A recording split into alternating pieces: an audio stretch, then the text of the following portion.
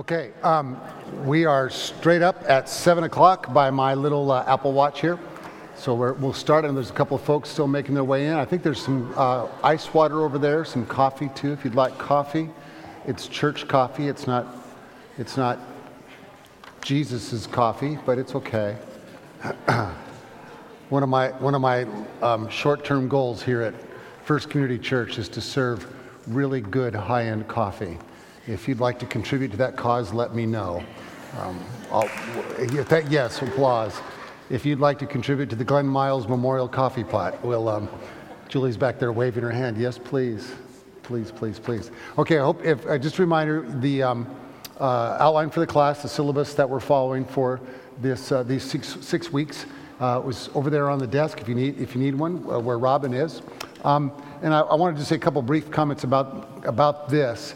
Obviously, reading chapter 4 of Matthew all the way through verse 1 of chapter 11 means we're not going to cover every verse by verse, in a 1-hour class. This is really an overview kind of approach to all of this. I'm going to hit some stuff, of course, from Matthew 4:17 all the way to 11:1. And we're going to spend a lot of time tonight on the Sermon on the Mount, which is a key major teaching of Jesus, and it's central to Matthew's theology and sets up everything else that comes later. So we'll get into that a little bit tonight. I hope you bought, if you were able to, pick up a copy of Professor Hauerwas's book. Essentially, the reading assignment in here is whatever we're reading through in here. And you probably notice he follows each chapter in Matthew with his chapter. So chapter 1 in Hauerwas is chapter 1 in Matthew, and so forth all the way through. He does not do a traditional verse-by-verse biblical commentary, which some of you may be familiar with and have seen in the past. He does more of a theological overview. And you're getting a lot of preaching from him, and you're getting his very strong opinions, and you might find yourself going, I think that's crazy, and that's okay. There are places in the margin where I've written no, or I've got a question mark, or maybe. In fact, I've even a couple of places where I wrote maybe, I came back in and said, well, yeah, okay. So that's the whole idea, is you're really engaging with him in the conversation. I'm going to make some references to Hauerwas tonight, as we did last week, and that'll be a part of what we do. All right, Stuart, let's go with the first slide to get into this tonight. Don't raise your hand or say anything, but I want you to ponder this question, and I especially want you to ponder this question throughout the hour that we're involved in this class tonight. Are you a follower of Jesus? If you were at a dinner party Friday night, cocktails are served, people are loosening up a little bit, conversations happening, and they say, oh, I was watching the live stream from your service online the other day on Sunday, and I saw you in the crowd. I didn't realize you were a church person. Do you follow Jesus? How do you answer that question?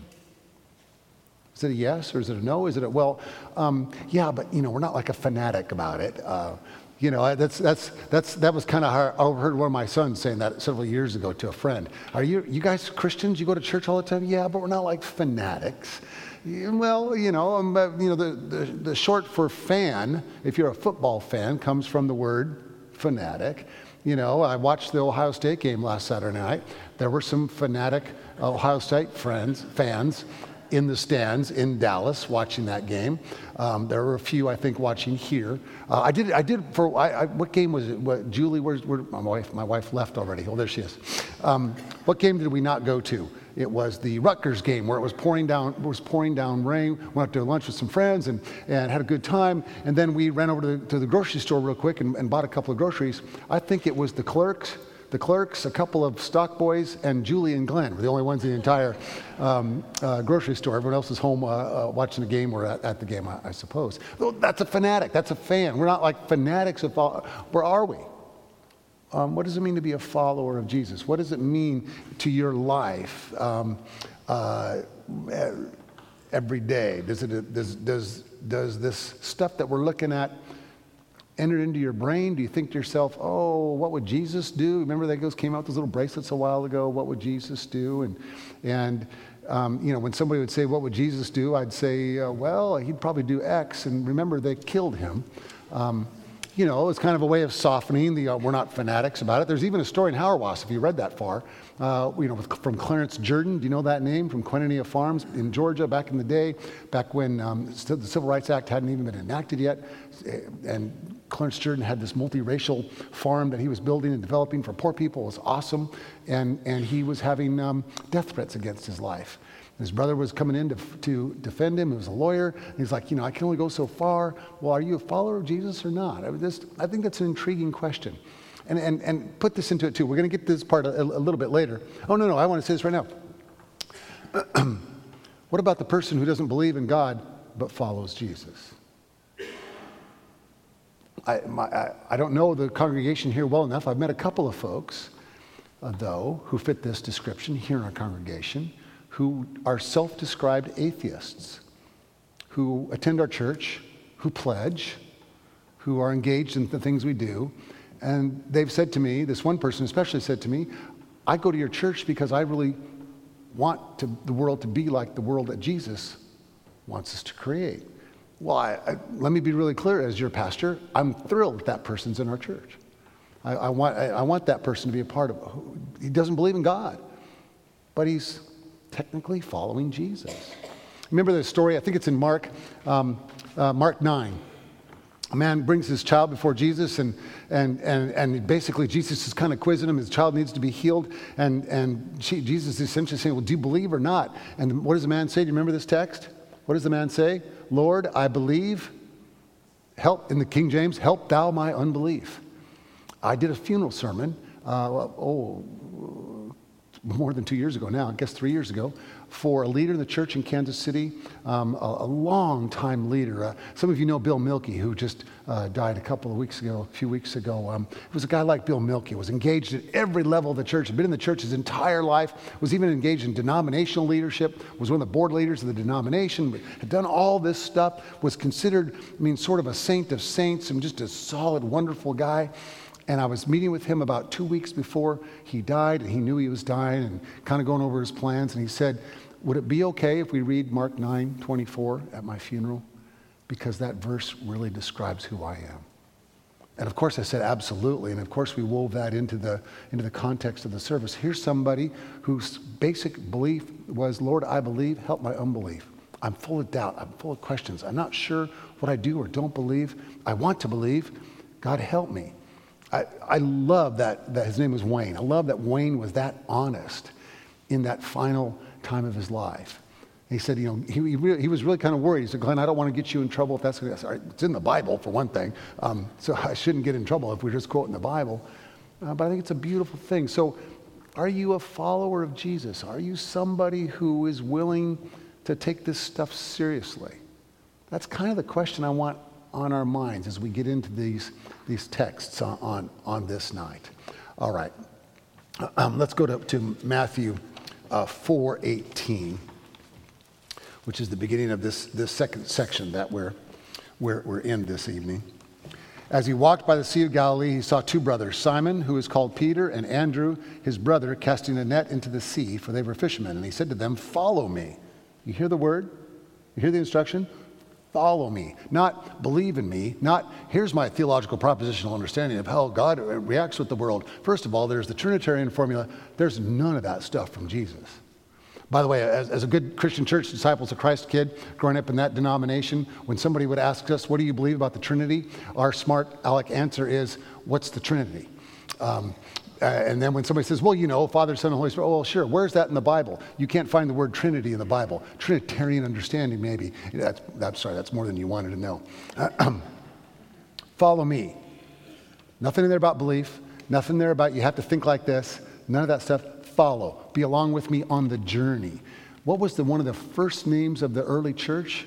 They didn't call themselves churches. Well, they kind of did. They used the word ecclesia, gathering, which we later translated and turned it into church.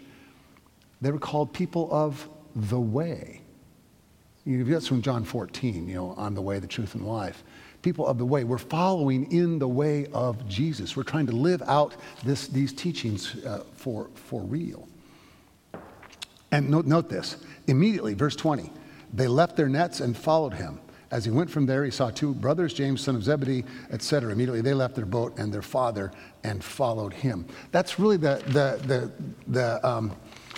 absolute beginning of Jesus' ministry is about Jesus inviting people to follow. And we'll find out as we read through Matthew, they won't have the answers. They don't understand things. They're confused about things. Peter, one moment is, blessed are you, Peter, for your confession. And then 2 or 3 verses later, get behind me, Satan. You don't know what you're talking about. There's this constant ebb and flow of, they figured it out, then they don't figure it out, etc. It seems to me, from what Matthew is trying to present to us, is Matthew really wants us to be followers of the way, followers of these teachings of the Sermon on the Mount. All right, slide number 2. This is from Hauerwas. The sermon is not a list of requirements, but rather a description of the life of a people gathered by and around Jesus. I think Hauerwas is spot on here. What this sermon is doing is not creating a new sense of the law, a new sense of here is how we must behave, but rather a description of what it's like in this community of faith. For example, think of the Lord's Prayer, which we'll look at in a little bit. What's one of the things we say in that Lord's Prayer?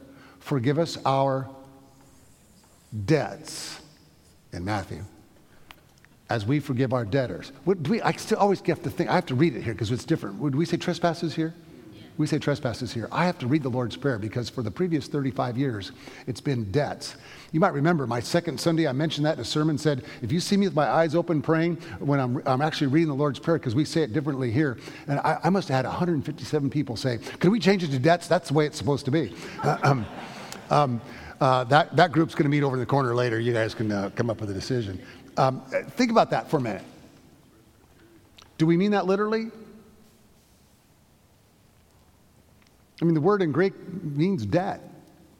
Forgive stuff people owe you, as you've forgiven stuff you owe others.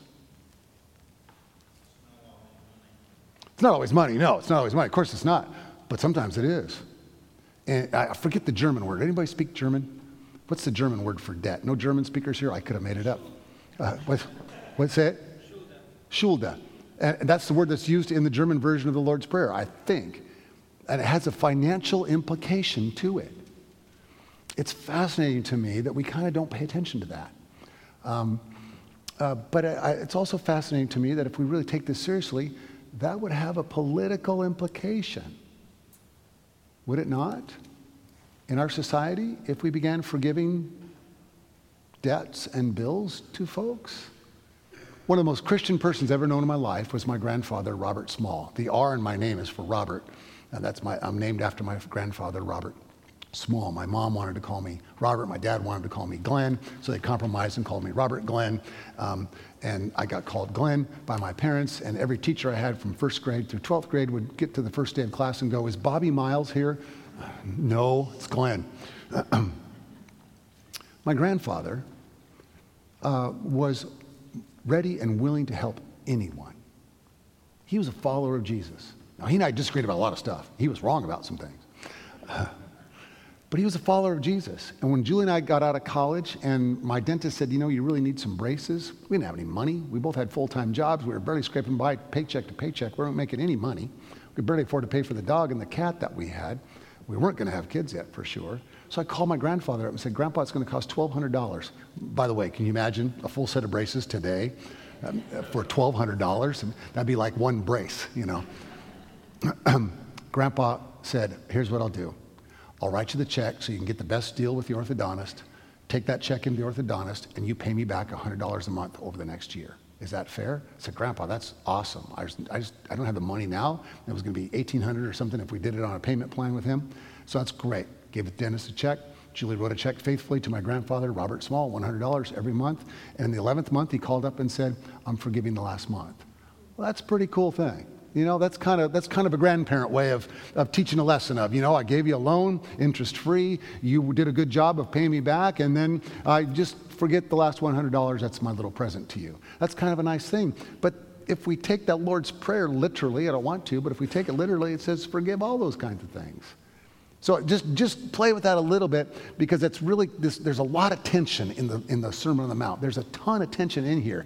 And what Jesus wants us to see, though, is that these aren't rules. These aren't hard, fast rules to live by. That whole thing about debts that I just said is really open to lots of interpretation and conversation and discussion. For example, there's justice issues involved. If somebody steals $1,000 from Buck Byrne, I want to see Buck get that money back. If somebody steals Tom White's car, I want to see Tom get his car back. You know, they don't just say that, well, I'm a Jesus follower, so God bless you. You know, just take and just keep taking. So there's also justice rolled into this. But it's fascinating to think, what does this mean within the community of faith? These rules aren't for the whole world outside of the church. It's for us in this community of people who are following Jesus. Here's how we're to live with each other. You see how much more specific now that gets. My friend Mark is a good pastor. He's in a church in Virginia. When he was at a church in Indiana, right out of seminary, he memorized the Sermon on the Mount, start to finish, whole thing. Took him about 22 minutes to present it to his congregation. Instead of a sermon that day, he said, today I'm going to give you the Sermon on the Mount. These are Jesus' words. And he went through the whole thing, all that stuff in there about prayer and loving your enemies and all that stuff. And afterwards, this old elder in the church, a longtime board leader in his church, there were 12 elders elected to serve for life. And this guy was on about his third life. He was older than God. And he came through the line. He just said, Pastor Mark, it's a good thing you told us those were Jesus' words, or you'd be in trouble today. And I think that's an absolutely true story. If we really actually listen to these words that Jesus teaches, it's pretty challenging. It's pretty tough stuff. All right, look at verse, well, I'll give you a couple examples of these. 5:27 and 5:31.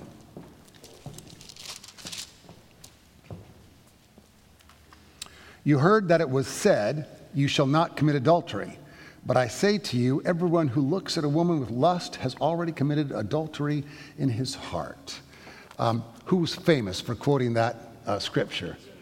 Jimmy Carter. I was in Bible college then. I shouldn't tell you this. Keep on going. Hey, what was President Carter saying? I think it was when he was running for office is when he got interviewed by Playboy and he said this. What he was trying to say was, I take Jesus' teaching seriously. Politically, it was probably a stupid thing to say. On the other hand, I have great admiration for the fact that he said it. I think that he acknowledged out loud, this is a thing. This is a thing. And one could even say, if you go to Hebrews, where the Hebrews writer says in the book of in the New Testament, the writer to the Hebrew church says that Jesus was tempted in every way that we are. I know it seems weird to think of Jesus as being tempted with lust, but part of what this text is saying is this is what normal people experience. This is not something to be ashamed of or embarrassed by. Maybe you don't want to talk about it in front of a Bible study group sometime.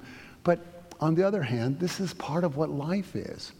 And here's the thing that Jesus, I think, is really getting at here. And then I'll say this about 5:31 too. 5:31, he says, this is where people misconfuse. It was also said, whoever divorces his wife, let him give her a certificate of divorce. But I say to you, anyone who divorces his wife, except on the ground of unchastity, causes her to commit adultery. There's been millions of really bad things written about these two texts. Tons of stuff. The one about lust has been used, especially in more rigid kinds of, theologically rigid kinds of churches, to attack people, to put people down, and to really come after them. Do you remember Jimmy Swaggart? Remember Jimmy Swaggart back in the 80s? And he, like every sermon, I watched him on TV because frankly he was pretty entertaining. Every sermon dealt with pornography and lust. And what happened to Jimmy Swaggart? He got arrested with a prostitute in the car with a pile of pornography next to her. Obviously, he was dealing with his own stuff every Sunday. I mean, it was like every Sunday. When Julie and I were in high school, we attended this small private Christian high school, and traveling evangelist Leroy came through our little town, and he preached to all these kids. And he stood up and he said, "Now I know that you young people, the Holy Spirit spoke to me, and you young people have lustful thoughts in your heart." We had assigned seats, and I was sitting on the front row next to my best friend, Dave Trenum. I leaned over to Trenum and go, "I knew that. I didn't need the Holy Spirit to tell me." But it was being used as a way of controlling us and yelling at us and making us feel bad and keeping us and putting us down. And then the text on divorce also has been used as a way for the preacher or the leaders of the church to have power and control. At First Baptist Church in Atlanta, where Charles Stanley, and I'm saying his name out loud, where Charles Stanley was the preacher, if you got a divorce, you were told you will no longer serve in this church. You could still attend, You can still pledge, but you can't be a leader. You can't teach a Sunday school class. You can't do anything. And then when we were there in Atlanta, Mr. Stanley got divorced from his wife. His wife divorced him, left him. You know what his sermon was about the next Sunday? Forgiveness. Forgiveness. What Jesus is doing in these texts is he's moving the Jesus follower community, okay, if we can call it that. He's moving them away from patriarchal, male-dominated, women do what we tell them to do ways of being.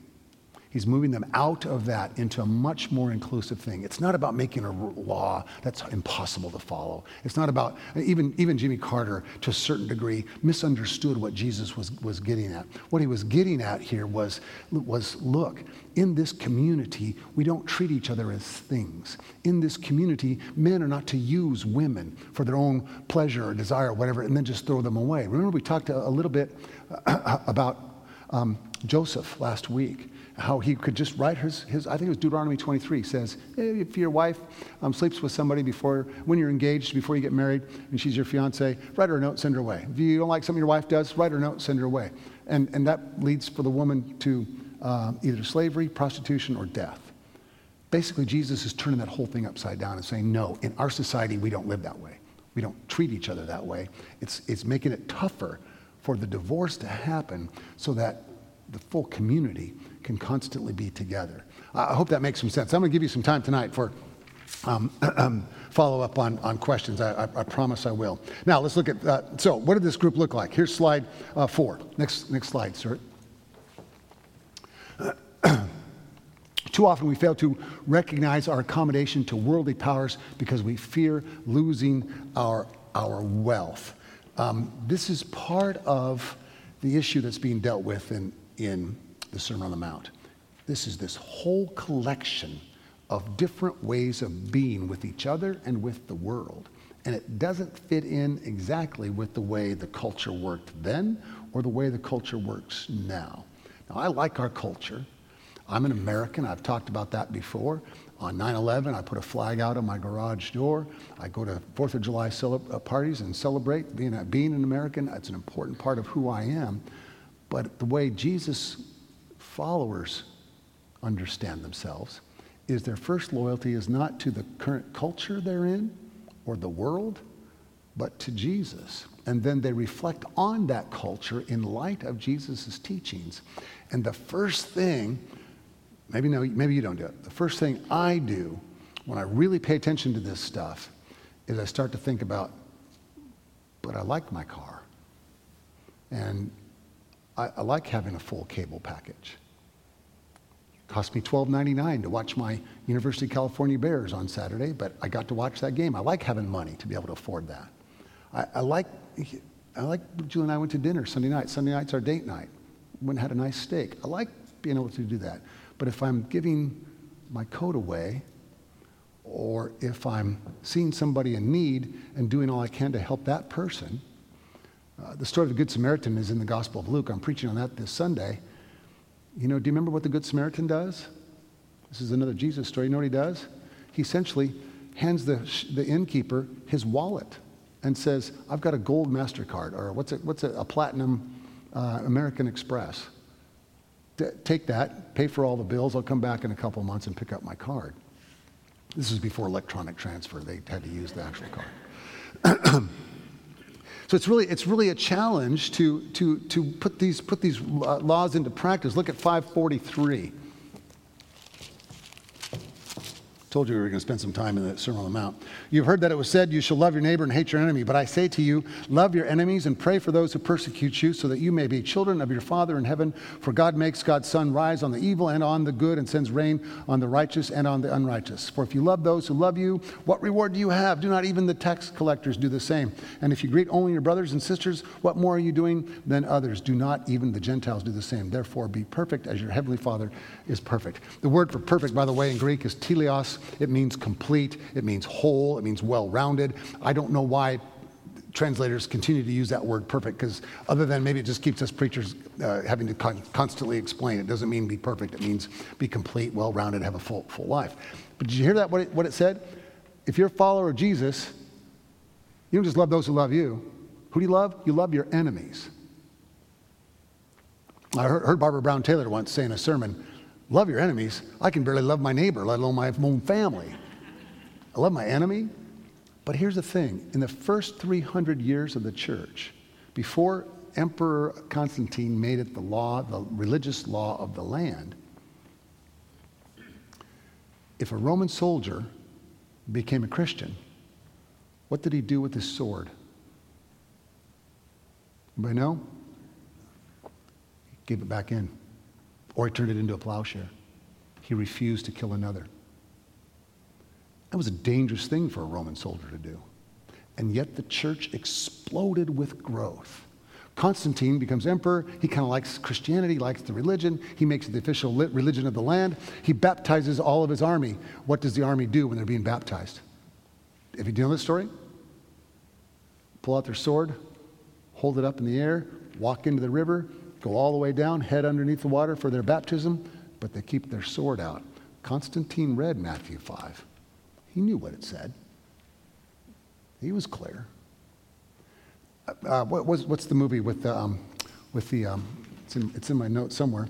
The young man who enlists, he won't pick up a rifle, but he'll be a medic. It was a Mel Gibson movie. What's that movie called? Say it again. Anyway, it's a great movie. I love that movie, and that young man refuses to pick up a weapon. He won't even touch a rifle in basic training. He won't even learn the basics of it at all. And yet he becomes the hero of the show, and Mel Gibson, in typical overwrought style, even has him coming off the battlefield, standing underneath a water shower and with his arms out and blood washing off. It's an obvious reference to Christ. Gibson just can't help just hammering over it when he's trying to make a point in a movie. It's a great movie and a beautiful story. Again, somebody who understands it. If we run all of our wars through this teaching, how many wars do we support? It's a hard question, isn't it? What do we do with Hitler? Dietrich Bonhoeffer eventually decided there had to be Bonhoeffer, the great German pastor, one of the few Christian pastors in Germany who resisted Hitler, decided, we've probably got to try to kill him. He's a pacifist. No way he wanted to do that, but he decided, boy, he's killing millions. We've got to do something. That's an extreme account. What else? Who else? How else? Are wars always moral battles, or are there financial things behind it? I mean, it's just, I'm not trying to answer, well, I'm kind of trying to stir it up a little bit. But what I want you to do is think about how hard this is to take seriously. If we practice this in everything we do, holy cow, this is a whole new way of living and being together. And that's essentially what Jesus wants to talk about. All right, go to the next slide. I think it's number 4. Here's 3 things I want you to see from Hauerwas that I think is really important that we understand what Jesus is doing here, or at least the way Matthew is shaping it for us. Number 1, this was a voluntary society. You could not be born into it. That is huge. In antiquity, if you were born into a slave's family, boom, you're a slave. There's not much you can do about that. If you're born into a military family, boom, you're a military family forever. If you're born into a certain style, a certain family does. If you're like Joseph, Jesus was the carpenter's son. Jesus was probably a carpenter, a tekton, a skilled day laborer. He might have been, etc. That's who you are. There's no go to college and learn something. Don't go to rabbi school and figure out none of that kind of stuff at all. In this society, in this Jesus follower society, the ecclesia, the gathering, the church as it's known, you're not born into it. You're welcomed into it. Second slide, Stuart. Another one from Hauerwas. It was a society that, counter to all precedent, was mixed in its composition. What does that mean? There were prostitutes, there were slaves, there were tax collectors, there were Pharisees, wealthy men, there were zealots. Zealots, by the way, followers of Jesus, who believed in a military takeover of Israel, of Palestine, kicking the Romans out. They were guys with their actual swords who were followers of Jesus. Imagine those conversations going on around the campfire with the followers of Jesus. Anyone and everyone was welcome in this group. There was no requirement about who could be in according to where you were born, whether you were wealthy, educated, or somewhere in between and all the rest. That's the beauty and the power of the church. I think that's why it exploded in growth the first 300 years. Next slide, please, Stuart. When he called his society together, Jesus gave its members a new way to live life. A new way to life to live. A new way to live life, it should say. It's my mistake. A new way to live life. And this is what I've been trying to say tonight in this first 30 minutes, is that this is what this is about. It's not a new legalistic system of law. It's an invitation to a new way to be alive in the world, and that's something that we then share with each other together. All right, let's go to the Lord's Prayer, chapter 6, verse 5. And whenever you pray, do not be like 6:5, if you're there. Do not be like the hypocrites, for they love to stand and pray in the synagogues and at the street corners, so that they may be seen by others.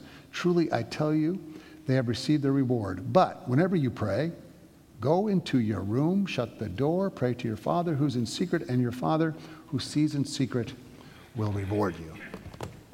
So I've told you about too much. I'm going to tell you too much more again. When I was in seminary, I went to this very conservative seminary, great school. Biblical studies were off the chart awesome. 2 years of Hebrew, or 2 years of Greek, a year of Hebrew. We learned the Bible. Theologically, was a little weaker. Did my doctoral work at Claremont and got a lot more theology there. It was a good combo. Lots of Bible, lots of theology. I thought it was a good combo. But what I would do at the school in the lunch break, very, very serious, sincere friends of mine who would always, no matter what they brought for lunch, would stop and pray over there, silently over there. And you know what I would do? I would go and get right next to their face. So that when they opened their eyes, I'd be right there. It was, again, kind of a smart aleck thing to do. And I didn't tell the search committee about that, by the way, when I interviewed for this job. And it got to the point where people were praying with one eye open looking for Glenn. Where's Glenn? Is he gonna do that again? Now a semi-serious one, story. My son Nate, my oldest son, I've told you this in a sermon, maybe not all of you have heard this, he's an atheist. He's a pretty smart kid. He knows the Bible pretty well. His best friends in Kansas City are a group of conservative Christians who get together every Sunday night to watch Game of Thrones or to watch some movie on HBO or some movie that they get off of Netflix, or just hang out and be together. And he really likes them, and we love that those are his friends because they're good folks, and they're great folks, as a matter of fact. But they got into a conversation one day about praying over your meal. And the friends were saying, well, it's about a witness and providing a witness so that people will know that we're people of faith, and we're not trying to show off or anything. And Nate, who knows his Bible, goes, in the Sermon on the Mount, Jesus says, go into your closet and shut the door and pray in secret. Why do you think Jesus says that, by the way? I mean, it kind of gives you a hint in the text. Why do you think he says that? Don't want you to be a hypocrite. The people who pray in public and put on a big show, oftentimes wearing robes, the Pharisees and Sadducees would, with stoles. Does this sound familiar? With religious degrees and backgrounds and education. Look at how well I can pray. They even turn on their praying voice. Did you see an article in the New York Times the other day about the rabbi voice?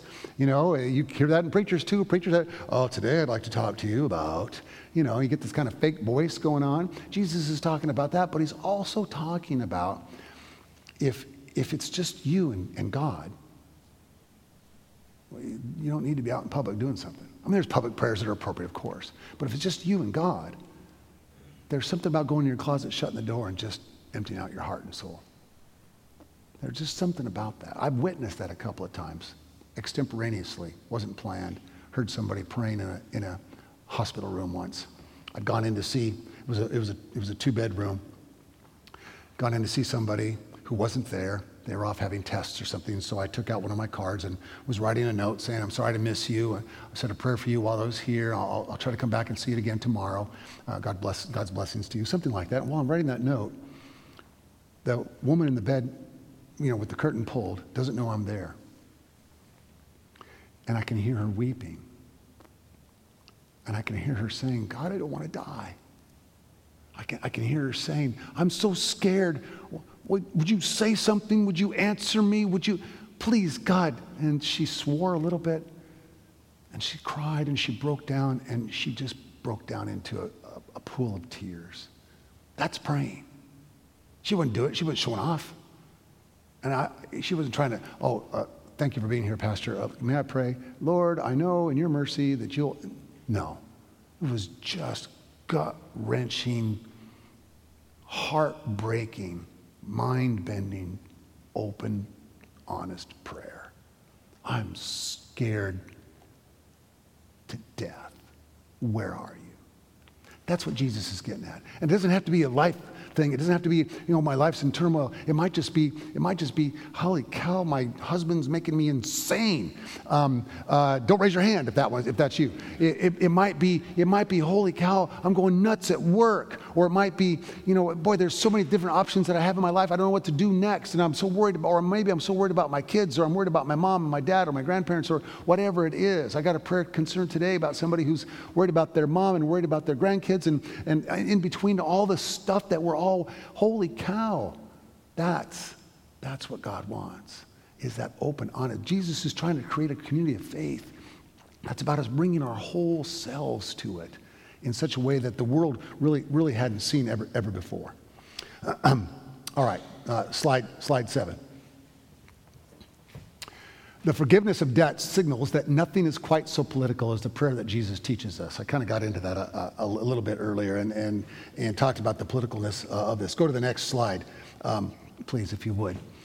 The only advantage the disciples have is that they are able to acknowledge their sinfulness, and in that acknowledgement, they are able to embody through community the life of forgiveness. That's a long, wordy quote, but you hear what he's saying?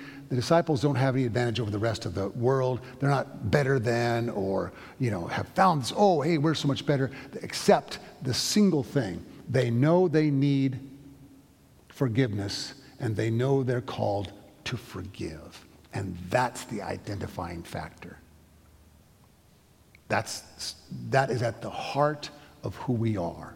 We are people who are willing to say, I'm sorry. And in response, we say, I forgive you. Now again, back to Tom and to Buck. Buck's lost his $1,000 and Tom's lost his car. And that doesn't mean that you just, no worries. No, the act of forgiveness is an act of honesty. The person asking for forgiveness isn't saying, hey, just forget about it. The person asking for forgiveness is acknowledging the wrongdoing. I know somebody who got a note from their child. They haven't spoken to their child in 10 years at least, maybe 11. It's a mother who's in her 70s, hadn't spoken to her daughter. Her daughter hasn't spoken to her. Out of the blue, the mother got a note saying, just want you to know I've forgiven you. And the woman said to me, I just wanted to call her up and go, for what? Maybe we haven't been talking, but you just can't do you see how one-sided that is?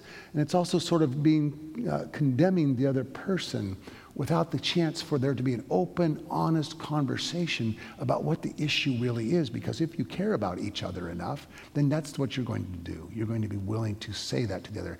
I messed up. I blew it. I want you to know I'm sorry. And that's where you can then redevelop the relationship. And that takes days, weeks, months, years, sometimes even, depending on how difficult that moment was. All right, in the Lord's Prayer, I wanted to look at one more thing in the Lord's Prayer, sorry, while we're on this. Notice verse 12, and forgive us our debts as we, 6:12, as we also have forgiven our debtors. I just want you to see that this is not a quid pro quo kind of legal engagement here. This is that gut level, heart-wrenching conversation that you have with another person that you've wronged or has wronged you, and you both display the willingness to rebuild that relationship. That verse really defines, it's kind of almost at the center, at least theologically, of everything that's going on in this text. Okay, go to the next slide. Like the disciples, it is necessary for the church to recognize that we too are of little faith. Let's flip on ahead to Matthew 8:10 now. When Jesus heard him, this is Jesus healing a centurion's servant, he was amazed and said to those who followed him, truly I tell you, in no one in Israel have I found such faith. All right, so we've gone through the Sermon on the Mount. I skipped over the stuff about judgment, all that. If you want to hear that stuff, that was in my sermon last Sunday, which was on judgment. Now we're getting into the sort of, all right, this community is being formed. Here's Jesus out in the world. Here's some things that are happening. Here's a healing that happens. And who is this? A centurion. Who's a centurion? Say it. A Roman? A Roman what? Soldier. He's a centurion. That means he's in charge of 100 men, right? 100 soldiers. He's got some power. Okay? The Roman army is there in Israel. Why? They're the occupying army. They are the enemy. Now, I talked a little bit last week about how Herod had really done some good work when he was alive, and Herod the Great had done all this stuff, and what a good politician he was, and there was this relative calm and peace between Rome and Israel. But now, 30 years later, things have gotten even tougher and more difficult, and Jesus is dealing with a lot of stuff and seeing a lot of stuff happening, and a centurion. This is an enemy. This is France, 1942. And Jesus is an itinerant preacher wandering through Paris. And a Nazi officer comes up to him and says, "Could you heal my child?" And then Jesus says, "I've not seen faith like this anywhere in Christian France." That's how you have to hear this story. You know, we read it and go, "Oh, the centurion, he had faith. We should have faith too. Let's all be faithful, good people, followers of Jesus who have faith and believe," etc. No. I mean, yes, but what Matthew wants us to see, what Jesus is doing, is so radically inclusive, it had to freak people out. I can guarantee you, you get a little bit of my theology here, but that's too bad. I can guarantee you there's a conversation somewhere on the side among folks going, "What is this?" He just welcomed a Nazi officer into his setting, and he healed that SOB's, and I'm using that on purpose, that SOB's son. While we're organizing to try to get these people out of our country, who does he think he is? That's really the way we got to see this story. That's how radical this is. That's how unusual this is. This Sunday, when I talk about the Good Samaritan, it's almost like the good Nazi. Or, as I said a year ago in a sermon here, the good Al-Qaeda member. And it makes me, I start to sweat as soon as I say those things out loud because I'm not sure I want that. I'm not sure I want to follow a Lord who says, "Well, this Nazi, I've not seen faith in all of your church like this, Glenn. Look at this Nazi and the way he's believing, trusting." What Jesus wants us to do is see everything in the context of heaven and to see the world through those eyes. Now, would Jesus also work to fight against the Nazis in terms of the racism and all that stuff, the white supremacy that still is alive in the United States of America? I believe absolutely. So, of course, there are justice issues here at work. But in that moment, with that child, it wasn't about any of that. It was about doing what was necessary, even though I guarantee you there was somebody already organizing. We got to get this guy out of here. We got to kill him. He's going to get in our way. That's how radically inclusive it is. I think the next slide should say something about the love of God.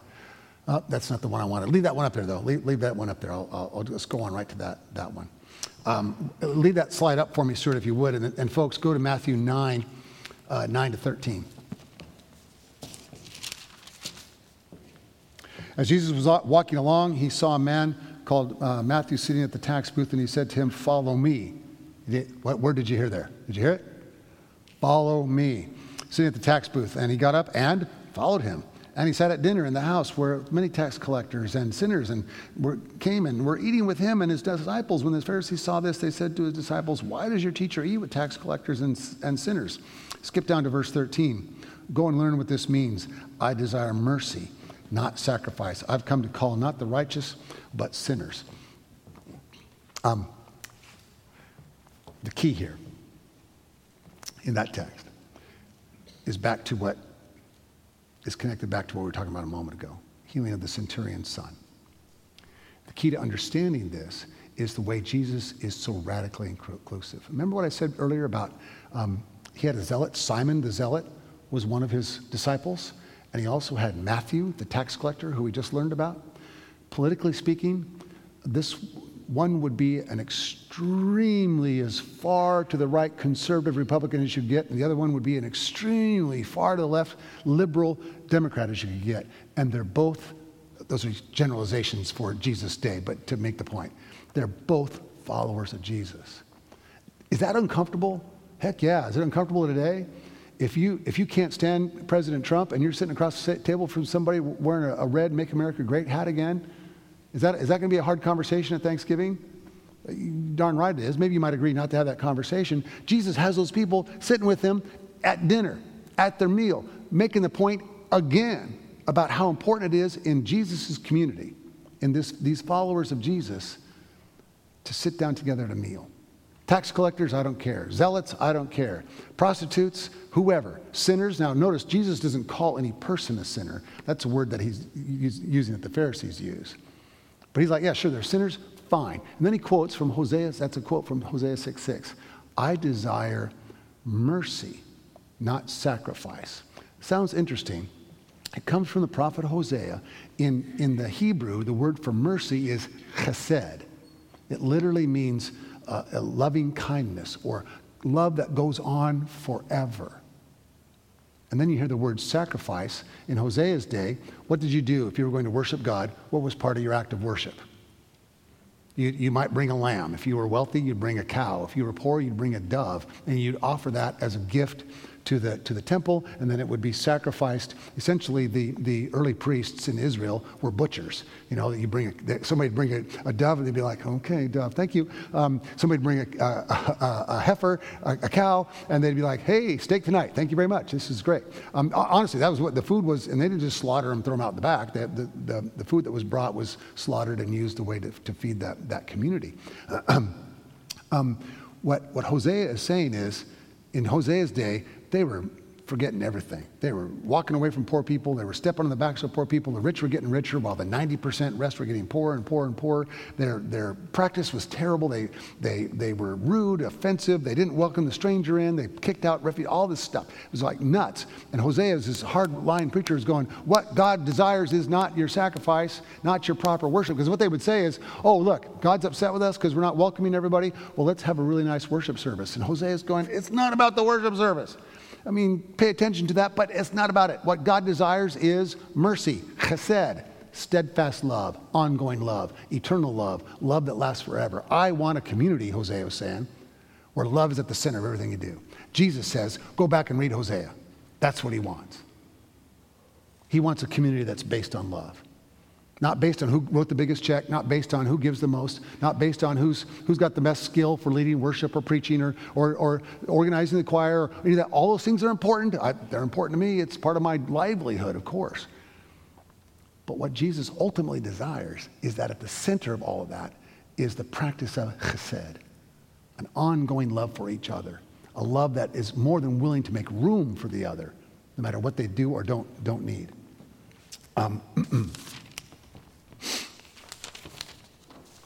Okay, one more. I wanted to say something. Leave that up there still, because I think that's the next text. Matthew 10:34. Yes, that is. Thank you. Do not think that I've come to bring peace to the earth. I have not come to bring peace, but a sword. Whenever I get into theological conversations with some of my brothers and sisters on the other side of the theological fence, they will sit there, and I'll start talking about, the first 300 years of the church. Roman soldiers would give up their swords. They'd become pacifists. The early Christians were pacifists. They didn't go to war. They couldn't line up Jesus. Then they always quote this verse to me. Oh, I didn't come to bring peace, I come to bring a sword. What Hauerwas wants you to see, and he's actually quoting Bonhoeffer here. The sword that Jesus has brought, the sword that is an alternative to the peace of the world, is the sword of the cross. It's the cross that cuts through the stuff. It's the clean word. Cross cuts through. It's in the letter to the Hebrews, the writer describes it as a double-edged sword. It's a cross that really gets to the heart of the matter. Obviously, it's metaphorical here. And when you follow Jesus in the way of the cross, and this came up in the text earlier, you should have read it if you read through tonight. It might even break up families. There was a church in Kansas City called the Family Church, First Family Church. And even their logo was a picture of a husband and a wife, a man and a woman, and two little kids running. That was their logo. It was a nice logo, attractive. What's it saying? If you don't have a family like this, we're not your church. Now, they didn't want that to be to be said. Jesus said, if you're really going to follow, it's going to disrupt your family. This is hard stuff. This is really hard stuff. We almost in our culture make an idol of the family. Now, I want strong, healthy families, and we got classes coming for parents in our youth ministry. All that matters, of course. But what Jesus is saying is, sometimes if you're really going to take this, it's going to be hard on your family. It's going to be hard on your relationship. There's a great story told by Will Willimon, who is Hauerwas's best friend. They've co-written a couple of books together. Willimon used to be the chaplain at Duke University. And he preached a ton on justice and making the world right and helping poor people out. And there was this this young woman student who came to all his sermons and heard him preach throughout her entire 3 years. Is it 3 years for medical school? How long do you go to? 4 years. So for 4 years, she's in medical school at Duke, pretty good school. She's hearing Professor Willimon preach every Sunday about caring for the world and following Jesus and doing all this. And she announces to her father when she's about to finish her residency that she's going to serve 3 years in Haiti on some voluntary force. She'll have food and lodging. And her dad just goes nuts. Who put this stupid idea in your head? And she said, Jesus. And now he goes really crazy, and he flies to Duke, and he finds Will Willimon. He said, are you the one putting this stuff in my daughter's head? And you know what Willimon said? He said, no, it's Jesus. You see how following Jesus disrupted that woman's family? He wanted her to go off and get on her career and get going and do well and all those things. And you don't have to go to Haiti if you're a doctor. Although Terry Davis is sitting right here. He goes to Kenya, does all kinds of amazing things. I've seen that in his life and seen it in other doctors' lives that I know. But for some families, that's disruptive. That's what this verse means about Jesus didn't come to bring peace, but a sword. Jesus came in the light of the cross to turn the world upside down in a way that says, no, it's chesed. It's steadfast love. It's mercy and kindness that matters more than anything else. All right. I think I have one more slide. Yet the status of Jesus is not easily recognized. We say all this stuff, and yet, even still, this is from chapter 11, verse 1, and I kind of got a little bit into verse 2, and a couple more verses after that to get set up for next week. It's the famous text where John the Baptist sends his disciples to Jesus to say, are you the one, or should we be looking for somebody else? Here's John the Baptist, who 8 chapters before, baptizes Jesus. Oh my God, you're the Son, you're the one. You're the Messiah. You should be baptizing me, and all that beautiful stuff earlier in Matthew. And now, 10 chapters later, John the Baptist is full of doubt. Are you really the one? Is this really what we're supposed to be doing? Is this really how we're supposed to? And that's part of that stuff I was talking about early at the very beginning. Lord, I believe. Help my unbelief. It's a way for Matthew, in the beautiful way he's telling the story, to let us know that he understands this is hard. That the Sermon on the Mount is like crazy hard. And choosing to go to Haiti for 3 years when your family thinks you ought to be going right into your new practice and you ought to be buying the house and doing the stuff and getting a mortgage like everyone else, and having a husband and 2.3 kids and a dog like everyone else does. Following Jesus is hard. And so we do all that, and we do all the right stuff, and you pray in your closet, and you love your enemy, and you do these things, and then you go see the doctor, and the doctor says, by the way, you have brain cancer. And you wonder, are you the... All right. That's a tough note to end on. We'll get into more of that next week at the beginning of the class next week, but I wanted to promise you some time. So it's 7:54. We've got 6 minutes for any questions. If you've got a question, stand up, raise your hand. I'll call on you, and then stand up and give the question real nice and loud so that I can respond and we can all hear. Any questions? Right back there, please. I'm wondering about the Lord's Prayer, the ending that we use for thine is the kingdom, the power, the glory. That's not included there in Matthew. Right. Can you? And we have a different version in Luke. Yeah. from Matthew's version, and we have a variety of versions in churches around the country, around the world. Some use debts, some use trespasses, etc. What it speaks to is the fact that there wasn't this monolithic, here is everything the church must do, now go and do this and follow this exactly like this, and this is how it's going to be done. That can be found in the Gospels. Instead, we have, here's Matthew's view, and here's Luke's view, and here's Mark's view. For example, with the Gospel of Mark, the way Mark's Gospel goes, I think what Mark is saying at the end, we don't actually have a resurrection in the ancient manuscript of Mark's Gospel. There's no resurrection story, just he's killed, and by the way, do you remember he promised he'd come back? And Mark is almost saying, do you believe it or not? And are you going to follow him? So we have all these different, and John is your crazy uncle at Thanksgiving that no one wants to talk to.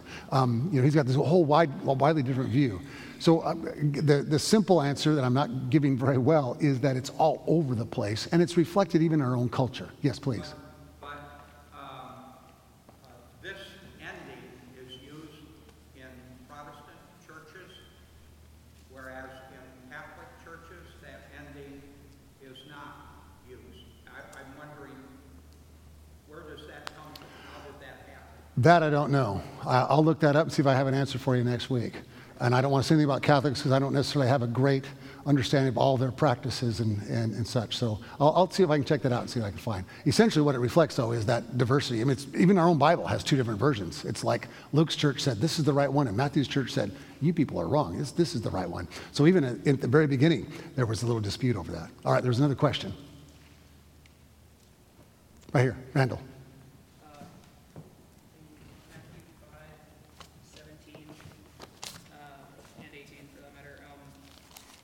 Jesus says that he came not to abolish the law or the prophets, Oh, but to good. fulfill them. Yes. Obviously, we don't follow all of the Hebrew laws, so I've always been a bit confused about what that indicates, like what he was. Yeah, good. So let me repeat your question, make sure I get it right. Randall's asking about the text in Matthew 5 where Jesus says, I did not come to abolish the law, but to abolish the prophets, but to fulfill them. And that's not something we talk a lot about, and we're certainly not worried about the law in our culture of the church. Jesus also says at another place, you've heard it said, but now I say to you. So he even gives a different interpretation of the law says that, and it's right there in Matthew too, when you love your neighbor, sure, but love your enemy too, which is a broader understanding of that text. So when the fulfillment of it is, it's a way of saying the law. I think we have in my opinion, we have a misconception in the Christian church, in the Protestant church especially, of sort of the Old Testament is the law and the New Testament is the gospel, the good news, and all this is great. We've been set free from the law. The Apostle Paul says stuff like that. That's part of where that comes from. And then Luther and Calvin really get off on that a lot. I think what Jesus is saying is the law, when it was practiced, at its best was a way of life. It wasn't about this, here is this absolutely strict way of doing it, and if you do all these things, then you'll be okay. But what it was an invitation to life and community. Hosea, and that's expressed most clearly in Isaiah, Jeremiah, Hosea, Amos, and Micah. Those prophets, 8th century prophets, 700 years or so before Jesus, are really the ones who essentially say, y'all get caught up in the legalistic rules. It's not about that. It's about a way of life. It's about shalom. So I think that's what Jesus is saying there. In the same way that I think his favorite prophet was Isaiah. I might get to heaven and he's like, no, it was Micah. But for now, it's Isaiah. I think that's what he's saying is, what we see in Isaiah is this invitation to shalom, to completeness, where people have safety, a place to live, food to eat, shelter, etc. I hope that helps your question. That was a good question. Thank you. Is there any other questions?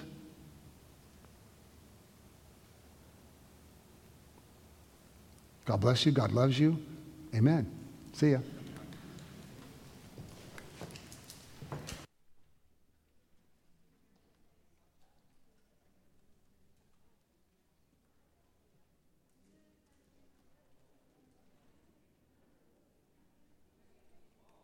Almost